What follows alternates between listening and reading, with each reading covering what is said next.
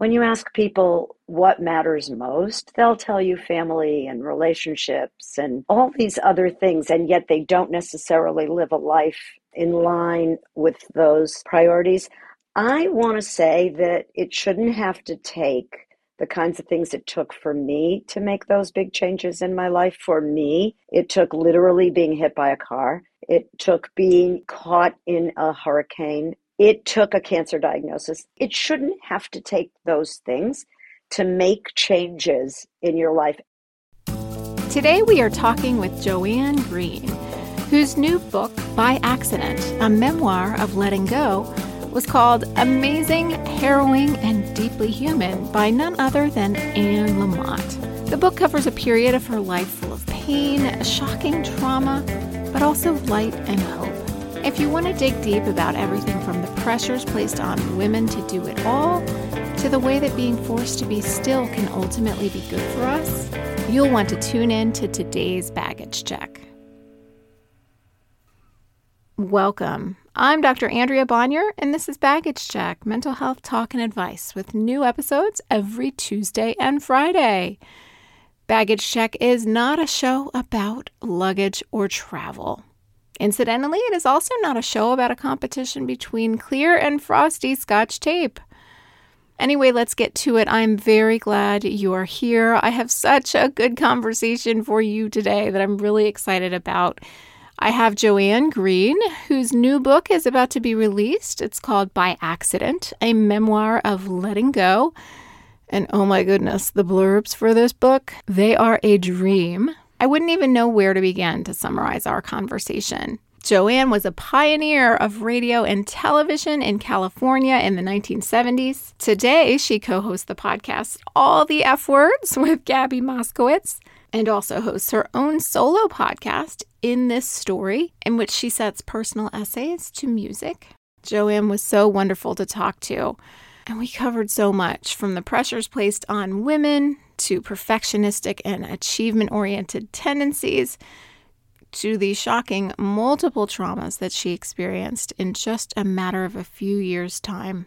We talk about how families change, how to build traditions, how to cope with negative self-talk, and how to stop running from feelings. She was a fascinating person to sit down with, and I'm so glad to share it with you. So without further ado, here is the interview. Oh, and by the way, you can check out more of her work at joanne-greene.com. Both Joanne and Greene have an E on the end. That's joanne-greene.com. Here we go. So, Joanne, I am so glad to be talking with you today, and I know we have so much to talk about. Thanks for being here on Baggage Check. Thank you so much for inviting me. It's a pleasure. Wonderful. So we were just chatting, you and me, before the show, and I feel like we touched on so many things already. One thing that I think we have in common is that we are mothers in a little bit of a different stage. My kids are going to be leaving the nest in the near future. Your kids have left the nest and are starting to think about raising children of their own. But you mentioned this idea for so long in your life, wanting to have it all, be it all, achieve, check every box, fulfill every identity. And I think that's something that resonates not only so much with what I see, but so many things that I hear from other folks, especially women, but not limited to women, of course. But I wonder, is that something that you always felt like from the time that you were little, that the world was to be achieved? You've got to meet an excellent standard. I know you went on to do amazing things with your career. You've got to be checking every box. Is that something that you felt like since you were little? Yeah. I was the third child in a family with older parents, big age difference between my siblings and me. And, if I brought home an A minus, the implication on my mother probably never actually said these words, but the implication was, well, who got the A? Like, why did you get an A minus? And I think this is true in many families. You're the smart child or the this child or the that, right? So my sister was the good child and I was the smart child. So there was an expectation there.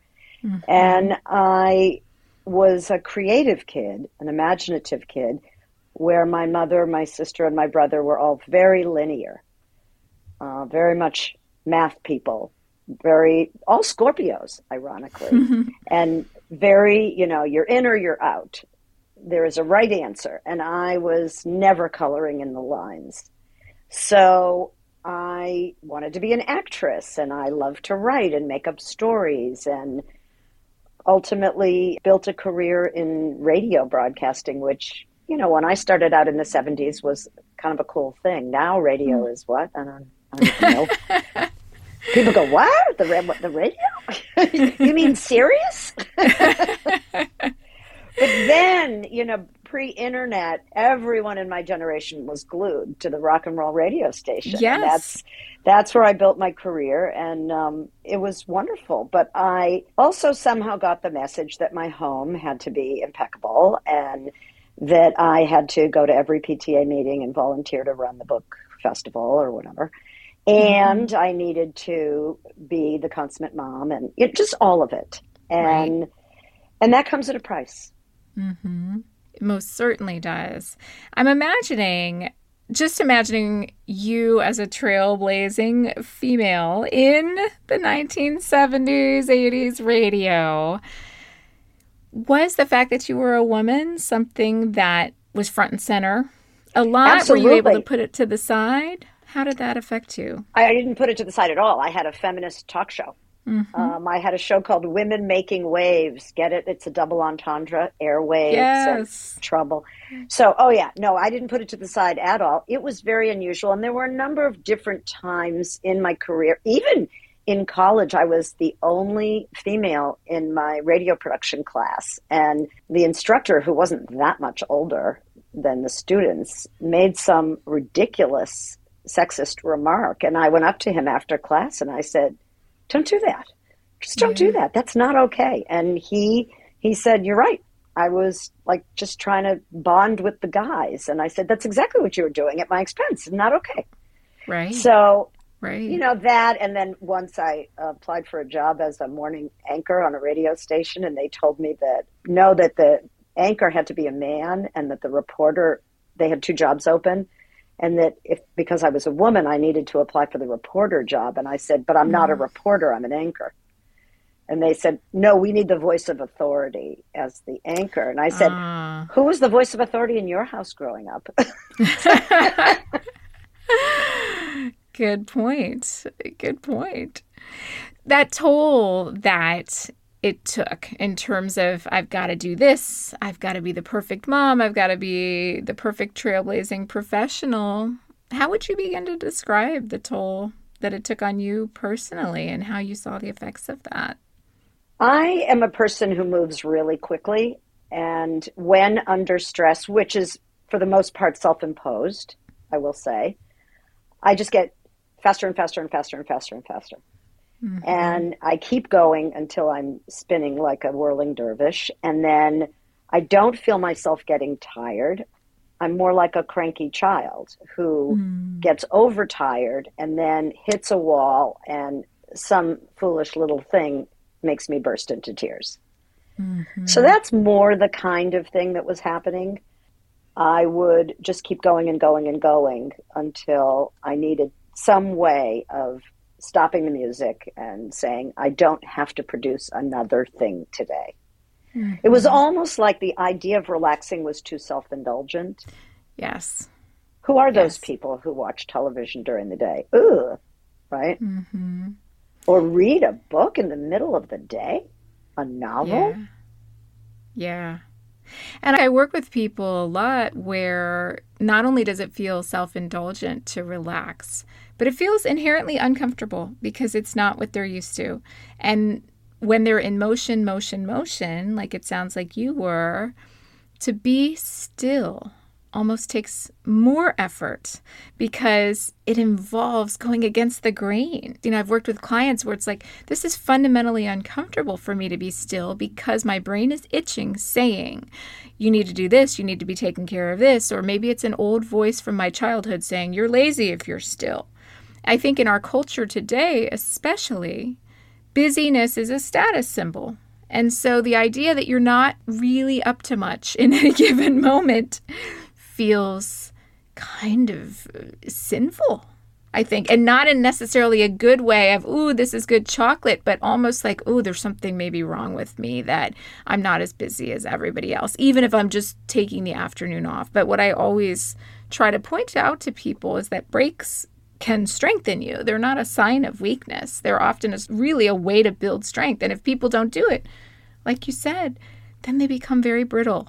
They're going to break when they should have been able to bend. Like, I think so many people can relate to what you said about the idea of just losing it over something that seems relatively minor because you've been stretched so thin, you don't have any more room to give.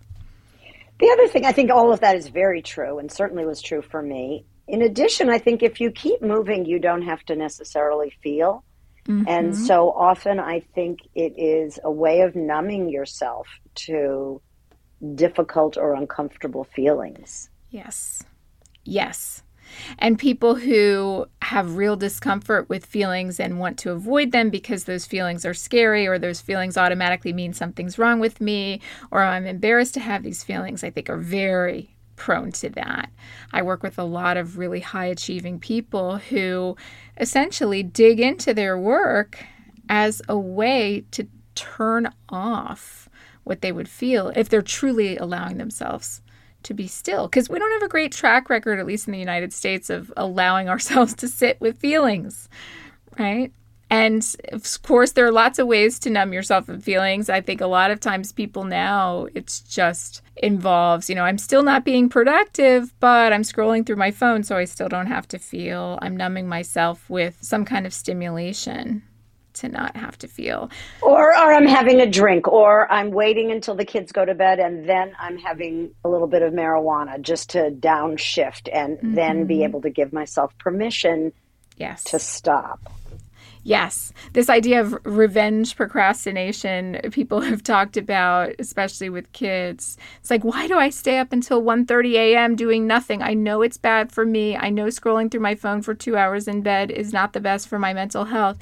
And yet, it's like this subversive act of taking back time. Nobody's asking me for anything right now. My kids are asleep. I'm not on the clock at work. I can choose to go into a Wikipedia rabbit hole and read about something ridiculous if I want to. And this is my only sense of control during the day, because the rest of the time I feel like I'm always about to be asked something. I'm always not completely in control. I have two funny things to say to that. One is remembering when my kids were little and I didn't have Wikipedia, much less a cell phone, but it was, my child would go down for a nap and it's like, wait, do I do the laundry or do I take a bath? Do I do something for me or do I get something done? The other funny thing, and this will, I know, ring true to women everywhere and or maybe people everywhere, is that the day finally ends, everyone's asleep, you have folded the last load of laundry, you get into bed, and one more person wants one more thing. And you just want to go, don't touch me, don't touch me. Yes.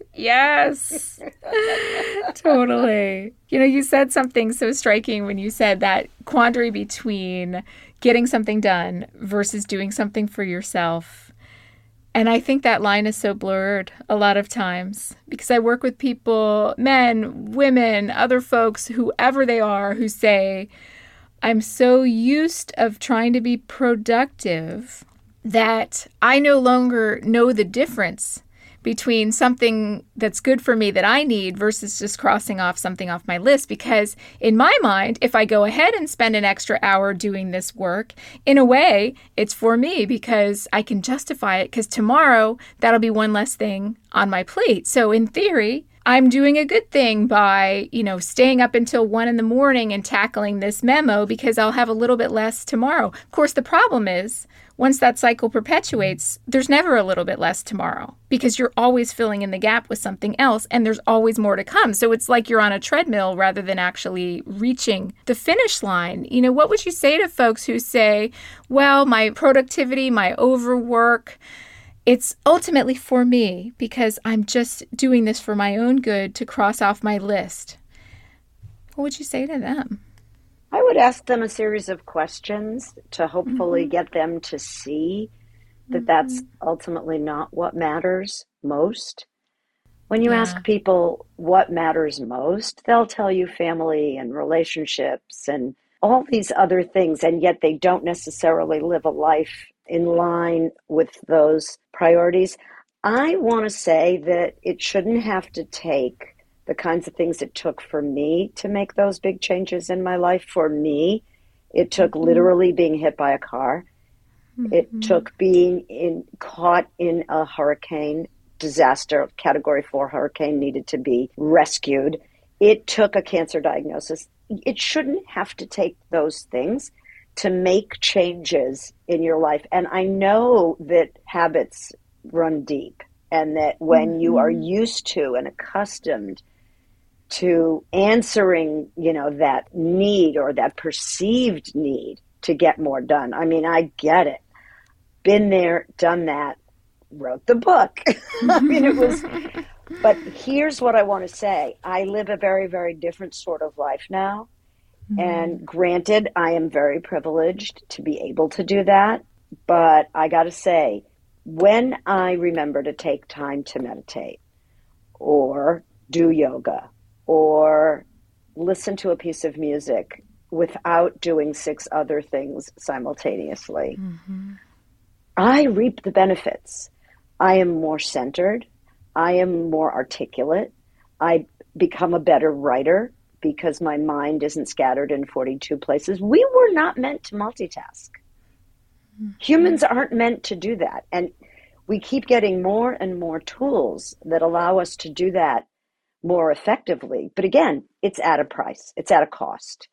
And it's at a cost not only to yourself, but it's even at a cost to your performance that you are claiming is so important. Yes. Yeah, the data on multitasking is so clear that we're bad at it, right? And that we're doing worse jobs on virtually everything because we're convinced. And that's not even taking into account once we get burnt out and do virtually nothing and close ourselves off and get disengaged and cynical. But I think that's so lovely what you were saying before, this notion of priorities and values. And that's something that comes up a lot on Baggage Check, this idea of living in accordance with our values and living in accordance with those guideposts of what's important, and being able to zoom out to that at times when we get wrapped up in the rumination of the current struggle, to be able to say, what part of this matters to me? And even if something is really awful right now, is there something that I can connect with within it that reminds me of the person that I want to be, the values that I have learned. I've worked with so many people who have said that the pandemic, in a way, illuminated that for them. And I think that's why we're seeing a struggle now, is because there are pressures to go back to pre-pandemic life in the way that some people don't want to. Resist that. Resist that pressure. Absolutely. At the beginning of the pandemic, I remember thinking, wait a minute, I can't leave the house and I'm not sick. I'm not recovering from an injury. What's going on here? And in Northern California, at the beginning, we also had wildfires going on simultaneously with the quarantine. And so the one thing you could do, go for a walk, right? You then couldn't do because the air was so horrendous. And we had to figure out other ways. I want to mention something that I think can be very helpful, and that's ritual. To stop the music and center oneself. It can be as simple as lighting a candle or taking a bath or the smell of whatever you put into the bath that then permeates the room. Really simple things like that. Many of our religious traditions offer us this notion of pausing. Yes. The Sabbath. You don't have to be a practicing Christian or a practicing Jew to grab onto that concept and say, for one day a week, I'm going to tune into, for instance, nature. I'm going to get outside. I'm going to give back. I'm going to put my phone down. I have a little cell phone sleeping bag. I don't use it, but I love the concept. Yes. You can put your phone in it and just say good night for some period of time and unplug. So these are different kinds of mechanisms that are free and available to us at all times. And I hear everybody now saying, yeah, I know, but my kid has a soccer game and I'm supposed to bring the snack and I have to go get the snack. And oh my God, there's a birthday party and I didn't get the present. Yeah. And I get that. I Yeah. get that. But even carving out an hour for yourself each day, even if that sounds too much, half hour, Mm-hmm. whatever you can manage to do to say, this is time just for me, Yeah. because it's really ultimately not just for you, it's for everyone that's close to you and everyone you work with. Oh, so, so true. And that ritual, even if it's just for a few minutes here and there of adding the sensory experience, I think is so important. Like you said, this bath smells nice. Or, I tell people, okay, you're totally slammed, but during your morning coffee, you are drinking your coffee. So, how about building in a little pause with your coffee to notice it a little bit more? To slow down your breathing during it, to feel the heat of the mug in your hands, as woo-woo as that sounds, that connection with the mindful sensory experience. And like you said, building it into a ritual, I think is so important. We've talked about this in the context of substance abuse too, that I think for so many people trying to give up their substance, whether it's alcohol or smoking, it's not just about the neurochemical properties of the substance. It's about, well, that was when I would talk to my coworkers when we would go out and have a smoke break. Or when I had my second cocktail of the night, I could finally convince myself that I shouldn't be doing any work. And so that slowed me down. Or when I had that cigarette first thing in the morning on my commute, it was a little bit of a brief time where nobody was going to approach me and ask me to do something. And I think we lose sight of how much the ritual can matter. And so then for folks trying to give up that substance, it's so important to build something new. I'm going to have that hot cup of tea at the end of the day where I'm not going to do any work and I'm going to sit, and there's no alcohol in it, so it's going to be hard, but I'm at least going to get the pause that the ritual of the alcohol provided. And then you find out what was really the thing that was Mm-hmm. working for you. Mm-hmm. We talk to ourselves all the time. We give ourselves messages, and I think it's quite easy to assume that we don't have control over that. And I learned that you really do.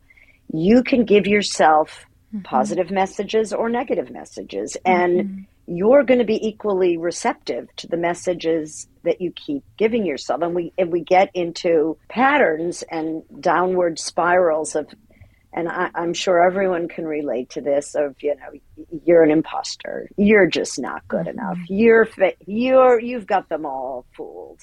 Those Mm-hmm. kinds of messages are so damaging, whereas Mm-hmm. empowering messages. And I have to say, I was never a person who could do visualizations or that sort of thing. I was like, always, yeah, that's ridiculous, I can't, I can't. And when you're in trouble and you need sort of any port in a storm, Mm-hmm. you start trying these techniques that you had poo-pooed at an Yeah. earlier point in life, and you start to realize that, if I say, in this case, it was in the recovery from my accident. Have we mentioned that I had an accident? I don't know, but Mm-hmm. a horrible Mm-hmm. accident, 2012, hit by a car as a pedestrian. And my initial reaction as it was happening, and I was literally airborne because a car had hit me and I was flying up into the air. Thank goodness the car that hit me was a sedan, so I went up. If she had been an SUV, I would have gone down and she probably would have run over me, and I probably Oh, wouldn't be having wow. this conversation with you right now. Wow. But as I was flying through the air, my entire self was screaming, really? Really? Mm. World, universe, God, whatever. Now this, I haven't been through enough. It wasn't enough to lose my mother, my sister, and my brother in a 4-year period and be in the depths of hell. All the things I've dealt with my kids and work and everything else, that wasn't enough. Okay. And I think at that point, it was a split second where I had an opportunity to either say, I give up, in which case I might not have made it, or what happened, and it wasn't really a conscious effort, it just happened, was my entire self went, all right, let's do this. We're Mm. going to do this now. And I think in part I was drawing upon the strength of my ancestors. I know that sounds crazy, but I come from immigrants who left persecution in Europe and a lack of economic opportunity, and came to this country with nothing and said, we're going to do this. We're going to start a new life and make this work. And I think it's somewhere deep in me, but I think that very thing is deep in all of us. Yeah. If we tap into it. And yes, I was a self-confident person, but this was kind of crazy. This feeling of, I'm going to do this. I'm going to ask for help. I've never done that before, but I'm going to figure out how to do that. I'm going to try not to criticize the way my husband brings food to me, because it's not exactly what I would have wanted or when I would have wanted it, but I'm going to remind myself that he's doing his best. And a lot of people don't have somebody who loves them enough to make them the number one priority for a period of time. So it was that, it was gratitude, it was stopping and always counting the blessings. Yes, so much. And I know we kind of veered right into that. I think listeners are probably like, wait, what happened to her? Why don't you walk us through, and I know this forms really the foundation of your book. Why don't you walk us through the happenings of what was really, truly an extraordinarily difficult set of events for you at that time of your life? I know you alluded to it. You were coming off of an immense amount of loss, losing 3 very close family members in a very short time. It was tough. I was the baby of the family, and in very short order, I became the matriarch of a very big family. My brother had 5 children and grandchildren. My sister had grandchildren who were born after she passed away. And I became the keeper of the family tradition. And, my home became the gathering place for the whole family who are scattered all over the country. Yeah. And I had to make sense of the loss and also recover from, often with loss, people don't remember that you're not just recovering from the loss, you're recovering from everything that led up to the loss. Yes. So in my case, it was my sister's illness, which was 5 years, and my mother's decline, which was a lot longer than that, and all the things that happened along the way. And again, you're not doing that in a vacuum. You're doing that while, in my case, performing at work and performing at home and running this and volunteering for that and president of this and feeling like I had to be all those things. So when the accident happened, I suddenly lost my ability to do anything. I had 4 pelvic fractures and a lot of soft tissue damage, and I was hospitalized for 5 days, and then I came home and was in excruciating pain, and that had to be managed and all of the ensuing things. And it was a period of time of having to learn really how to be a very different person and how to not fight what was happening because it wasn't in my control. What was in my control was how I responded to my circumstance. So I had to focus on that.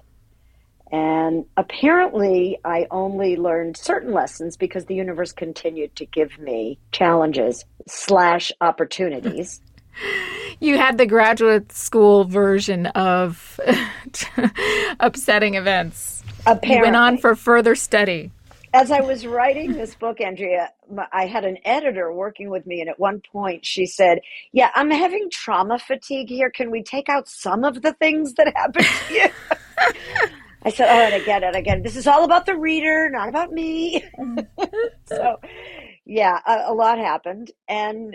But a lot happened, and I got to practice what I learned. And I'm still practicing it. You're never there. You're always a recovering nut job. You're always... That's the new subtitle of this podcast, by the way, Recovering Nut Jobs. There you go, right? I mean, I've battled depression and anxiety, and I feel so fortunate that I've lived in a time where there's really good help, both from therapists who've really done their homework and know how to help people, and also SSRIs that can be so helpful. When I had anorexia as a 17-year-old, I was in Freudian psychoanalysis. Can you even imagine? As I continued to lose weight, I was 70 pounds, and the therapist was saying, nothing. And I was Oh my lying on a goodness. couch talking. Yeah, because that's all they knew to do for people with eating disorders in the early 70s. Oh my gosh. I mean, truly, that could be a whole nother episode itself, is, of course, the struggle with eating disorders that is proliferating. More so, you were on the early side of it being so prevalent. Would you say that you see a connection between that anorexia as a young woman and some of the same achievement oriented mindset that you had? Totally. Mm-hmm. Totally. I think I became an anorexic rather than, for instance, an alcoholic or a compulsive gambler, because in my family and in my culture, food was very important. And part of this mistaken notion in my mind of what perfect meant, as though this was achievable, was Mm-hmm. skinny and not needing, right? So if Yeah. I had, my mother would always say, I have willpower. I don't have to have dessert.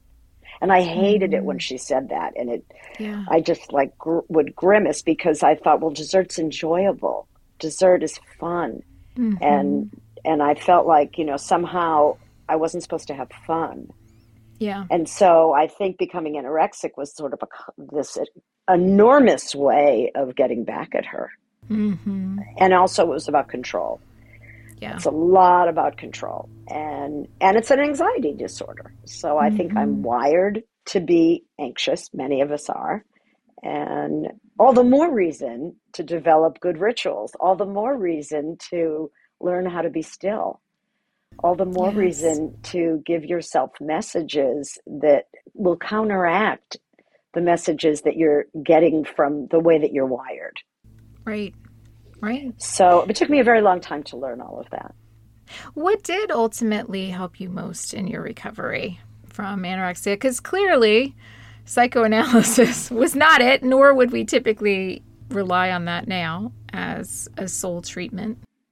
What was your story I in think terms I'm of a recovery? survivor. I Mm-hmm. think that in addition to the pain I was in, I also absolutely love life and Mm-hmm. am an adventurous person and kind of a juicy person. I love music and art and spicy foods and all of the things that make life rich. So even though I was denying all of that of myself and pretending that those were not things I needed, I really did want those Mm-hmm. things. And I think that over time, I was able to get beyond the patterns because it really is these messages you're giving yourself over and over and over Mm-hmm. again. I can't stress that enough. And I'm not saying I stopped giving myself bad messages. I just stopped giving myself that bad message. Right. I want to go back to what you said. It was really profound about how your identity changed, becoming the matriarch after having been the little sibling, and to suddenly, and I don't think we talk about this nearly enough, when there is loss within a family, how it shifts the roles that the remaining people play. Usually around the holiday time, I talk with NPR Life Kit about holiday traditions, meaning holiday drama, family, all this stuff. And I would say it's a very common theme that comes up in terms of thinking about holiday traditions.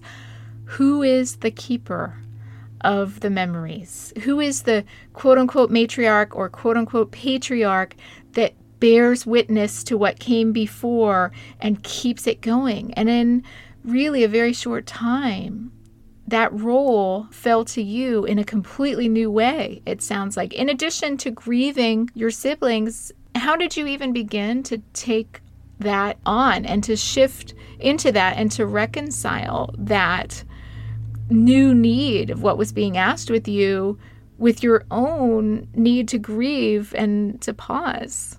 So, ironically, my brother passed away 2 weeks before Passover, and Mm. everyone was coming to my house that year from all over and they still came. So, literally, in the midst of grief, we had a Passover Seder. My sister had always been the host of the Seder, and in her last year of life, I said, you don't need this year. Let me host it. We lived close to one another. And she said, you're going to have plenty of opportunities to host it. I'm going to do this until I cannot do this anymore. Oh, When wow. I took it over, I needed to change it. I needed to make it different. I didn't want to recreate her Seder, which was beautiful and meaningful and beloved by everyone. But I couldn't do her Seder. I needed to make it a little bit different. And over the years, I've continued to reinvent it because that's who I am. While I love tradition, I also love innovation. Our family keeps changing. There are now as many non-Jewish people as Jewish people. So it's a very different situation. And my thing has always been, how am I going to make this meaningful for people so that they will value it and continue it for the next generation? So what do? We take pieces of what was and weave it in with themes and concepts that are going to really be on people's minds right now. Now, Passover, as it turns out, is a phenomenal way to do this because it is, in fact, a ritual meal with symbolisms and discussion encouraged and creativity encouraged, and we put on a play and we have costumes and we have little frogs all over the place to commemorate the plague of the frogs. And what I see happening now, it's been many years. My sister passed away in 2006 and my brother in 2010. And now there are all these new people in the family, new in-laws and new children. And the littlest children are now not little anymore. And so it's a joy for me. It's a responsibility, but above all, it's an honor and a privilege to be that person. And I take that role probably more seriously than any other role in my life. Also, partly why I wrote the book, to capture things about my sister and brother and mother and father so that all those who follow, who will never get to meet them, will get a sense of who they were. I love that. It's really, in its own way, carrying on the traditions in a completely new form, but with just that same meaning of how did we connect to each other? How did we love each other? What really mattered? I think so much gets lost sometimes in having things be a certain way. Oh, this is the way we've always done it. We have to do the Seder this way. And like you said, it was important to you to make it yours in certain ways and shift it up. But that didn't diminish the meaning. If anything, it sounds like it enlarged the meaning. It grew it. It has since grown. It accommodates new people that were not part of it 20 years ago, but now are an indelible part. And I love that, it growing and changing in the best positive way, rather than saying, oh, it's bad. Things need to stay exactly how they were. They can't, because change is inevitable. Change is absolutely something we accept. accept. Cute story, my great nephew, who again, my sister's first grandchild, whom she never had the opportunity to meet. This year, and when we were preparing, I was on a FaceTime with him. He had just turned 13. And he said, I really wanted to sing the Adam Sandler Hanukkah song at the Seder, but my parents told me wrong holiday. And I said, well, Charlie, let's write the Passover song. Let's just rewrite the lyrics to that song, and then you can do it at the Seder. And he said, yes. We spent an hour and a half on the phone. We rewrote all the lyrics. If you feel like you're the only kid without an Easter bunny, think of these Jews who hide the afikomen and are pretty funny. And then we went into a whole thing about Jon Stewart and Adam Sandler. And all, so new traditions. Yes. I love that. I love that. So thinking about growth, obviously an immense amount of growth happened to you in the shadow of these tragic outcomes. And that's part of what your book really focuses on too. One thing that stuck with me that really seems like it was an area of growth for you that was particularly difficult was having to ask for help. So there you are, you've been hit by a car, you have immense amounts of physical injuries, your mobility, your ability to do anything is suddenly very, very limited. And it puts you in a position of being totally experiencing something completely different than when you were so self-sufficient. You were the one checking every box. What was that like? Even just where did you start with saying, uh-oh, I need somebody to help me here for something that I've never needed help for before? I was worried. When I was in the hospital, I was worried. How is my husband going to do this? This is not what he does.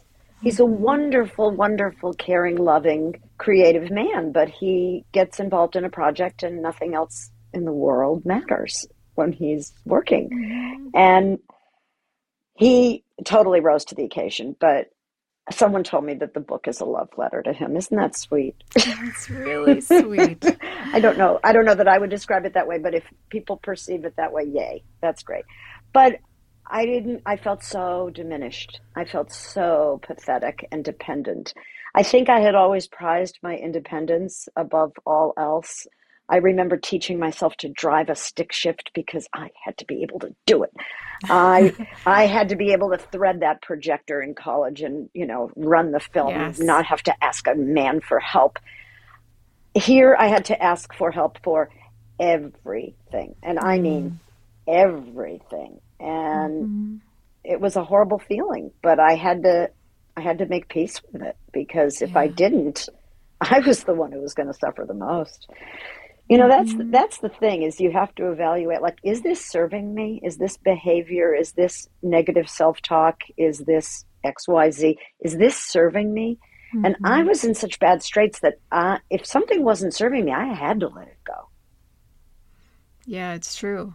And that really speaks to that idea of sometimes, whether people call it rock bottom, whether people call it a crisis or a tragedy or a catastrophe, sometimes it almost takes having control be stripped completely away for you to say, look, as a matter of survival, this is what has to happen, and it's going to be uncomfortable, and I'm not used to it, and it's not my usual MO, but if it's not serving me, I might not survive. I might not make it through. So I've got to just get back to basics here and realign with my values of what's important and how I can move forward just on a step-by-step basis. What was it like for your husband to be in this book?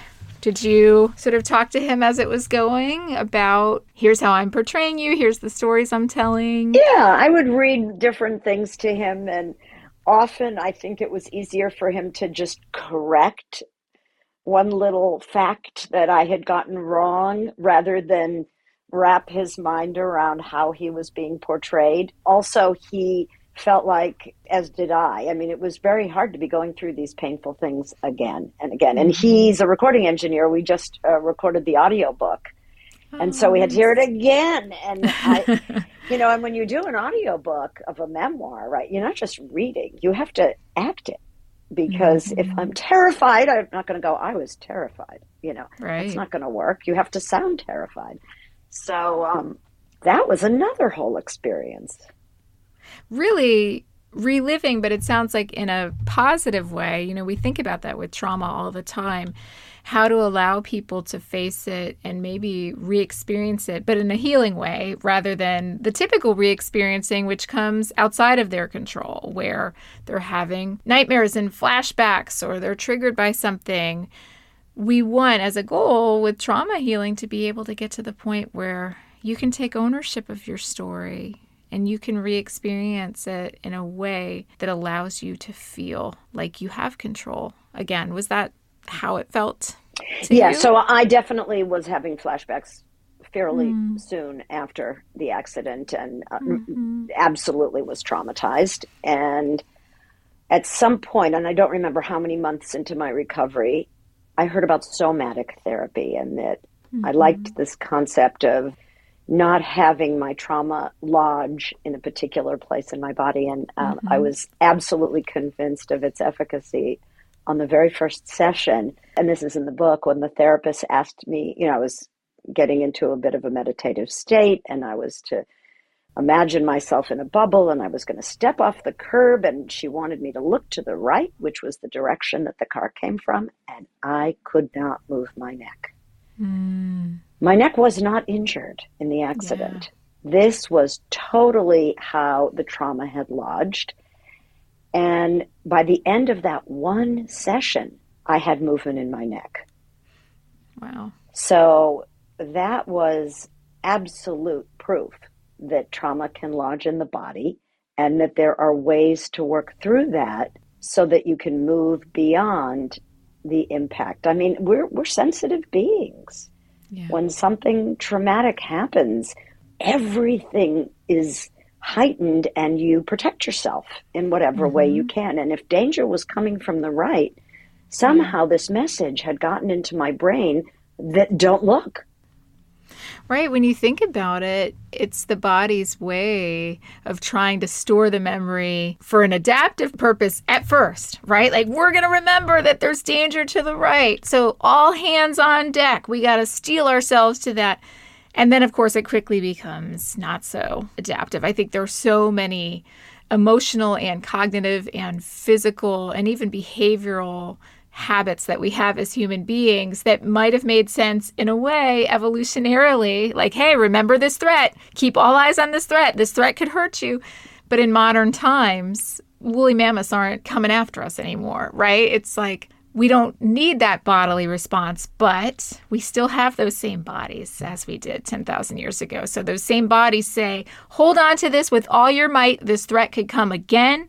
You need to guard it. You need to remember it. And what's so interesting about some of the trauma research is that the body might as well be there again in that threatening situation. Your body on such a visceral level thought, here we are. We're about to get hit by a car. It was as real as the original experience. And I'm so glad that you were able to find some help and some hope with that, because I think all too often we think of psychological healing as being something so confined to the brain. And we forget that the brain and the body, not only are they intertwined, they're the same thing. Literally, they exist in conjunction with each other, and you can't draw a line from one to the next. No, so I needed that kind of therapy. In this case, it was somatic. And I know there are many other kinds of therapy that are also highly recommended for trauma people. That's the one I happen to do. But I needed that therapy. I needed physical therapy. I needed massage therapy. Yeah. You know, and again, I'm very fortunate that I had the resources to be able to get all of that help. Would I have recovered in the end anyway? According to the orthopedist, yeah, he said, you know, you're going to give credit to whatever it is that you do, but in the end, you'd probably still, I mean, I may not have had zero residual pain. I have zero residual pain. That's amazing. Which is really kind of shocking. I also do yoga.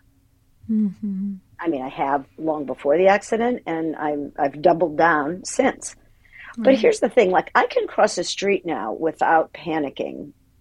And that took some time. But I'm not going to be riding a bicycle in the street ever again, because I've decided that it's not worth the risk, and that I feel too vulnerable on two wheels with distracted drivers everywhere. Yeah. So I'm just not going to do that. I will get on a bicycle and ride on a bike path because that feels reasonable and safe. Yeah. But it's not inhibiting me. You know, the trauma or what happened doesn't prevent me from living life. I will say this, though, as a passenger in a car, I've always been a little on edge. I've always been that person who wants to drive. I like being in control. And if I don't like the way the person's driving, I get pretty anxious still. Yeah. Well, you speak to some very real threats there, too. I mean, unfortunately, I know you and I were chatting about this before the show, but reckless driving, aggressive driving, distracted driving, they're all going up. These cases are going up, and I think we haven't quite put our finger on exactly why that is. Obviously, smartphones and the distracted driving is a huge problem, but people are also driving more aggressively. It seems to have really spiked since the pandemic. There have been all kinds of hypotheses about it. Well, when we think about, okay, so you went through this incredible recovery process after your accident, but then there were still more hits to come in the way of another crisis in the moment type of trauma, being caught in a severe hurricane where your safety was in immediate danger. And then also, too, eventually a cancer diagnosis. What did those two particular new traumas have in common with the past ones in terms of the loss of your family members and your accident? And in what ways were they different? I would say that in all cases, something was happening that was beyond my control, that I had to deal with, no choice about it, and that I had to rely on myself and what I said to myself and how I breathed, for instance, how I learned to calm myself. Those were all absolutely critical. I'm thinking of some specifics. So during the hurricane, I live in earthquake country, and you don't get warning that it's going to happen, and then it happens, Right. and then it's over, and it's about like less than 30 seconds. And it's very traumatic, and often there's terrible, severe damage, but you don't have the anticipation, and the hurricane went on and on and on. And then there was this moment in the middle of the night when I thought it was over, and my husband said, no, that's the eye of the hurricane. It's not over. It's going to be back again in another however many minutes. And he was exactly right. So then it got worse again. I did whatever I could to make myself feel safer. So I literally surrounded myself with pillows. I don't know, that just felt safer. I got really close to the wall. I was in a fetal position, doing different things to get through. And also to say to myself, again and again, this is right this minute. This isn't forever. This too shall pass is an expression my mom used to always say when I was little, and I rolled my eyes and said, it sounded so shall pass. This too shall pass. It sounded so lofty and ancient. And oh my gosh, there is nothing more valuable when you are in the middle of any sort of crisis or trauma, or trying to absorb bad news. This is a moment. And when there's for instance, a setback after a surgery or after an illness or anything, asking myself the question, also, this is a really good one. First of all, is this forever? And is there going to be more information on down the road? This is another big one.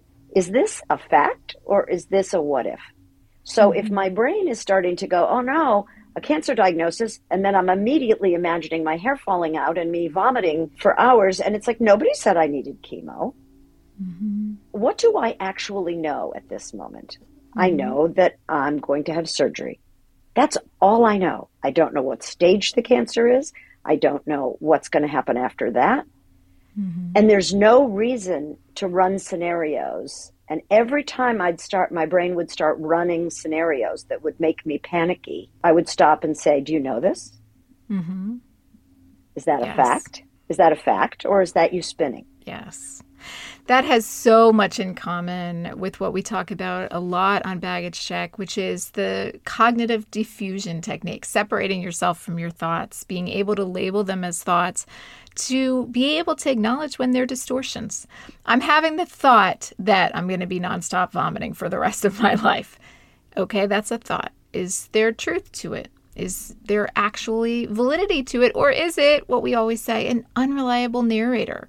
Is it telling me an untrue story? Can I recognize that as a distortion, a lens that I'm looking through, and maybe I can gain some distance from the lens and eventually take it away by labeling it a thought? And then sometimes some thoughts are true. Of course, I have a cancer diagnosis. That's a terrifying thought. And in your case, it was true. But also being able to be curious and ask yourself, okay, what does this mean? What do I know? What do I not know?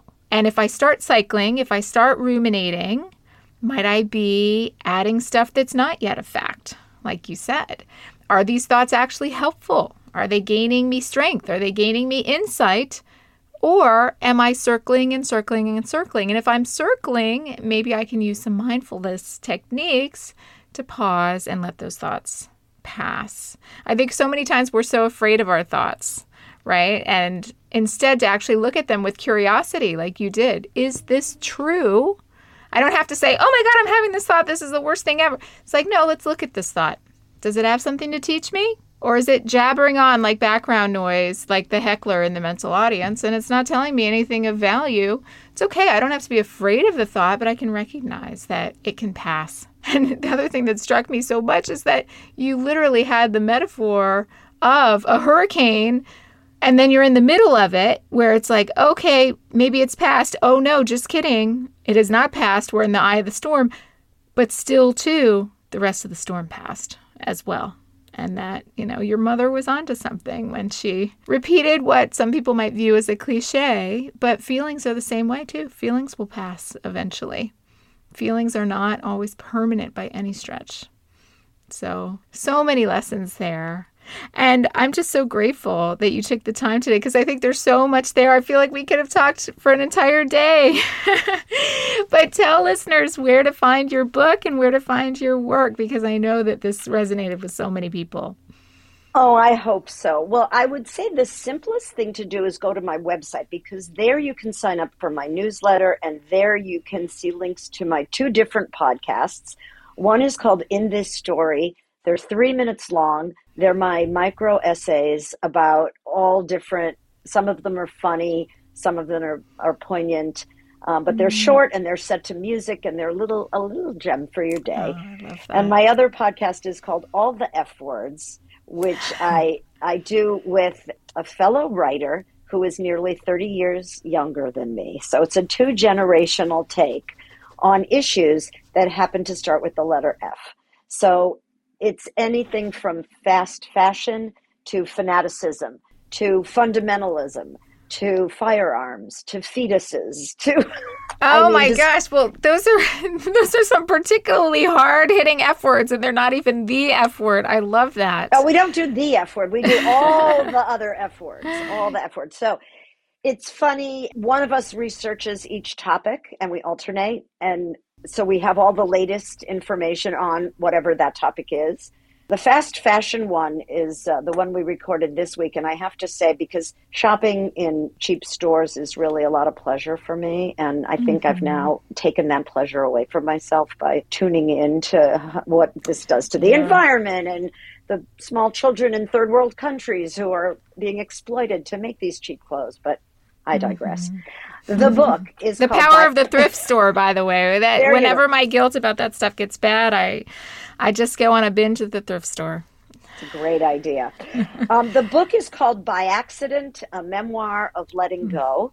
It is going to be published on June 20th, but it's on pre-order everywhere on Amazon, Barnes & Noble, and through your local independent bookseller.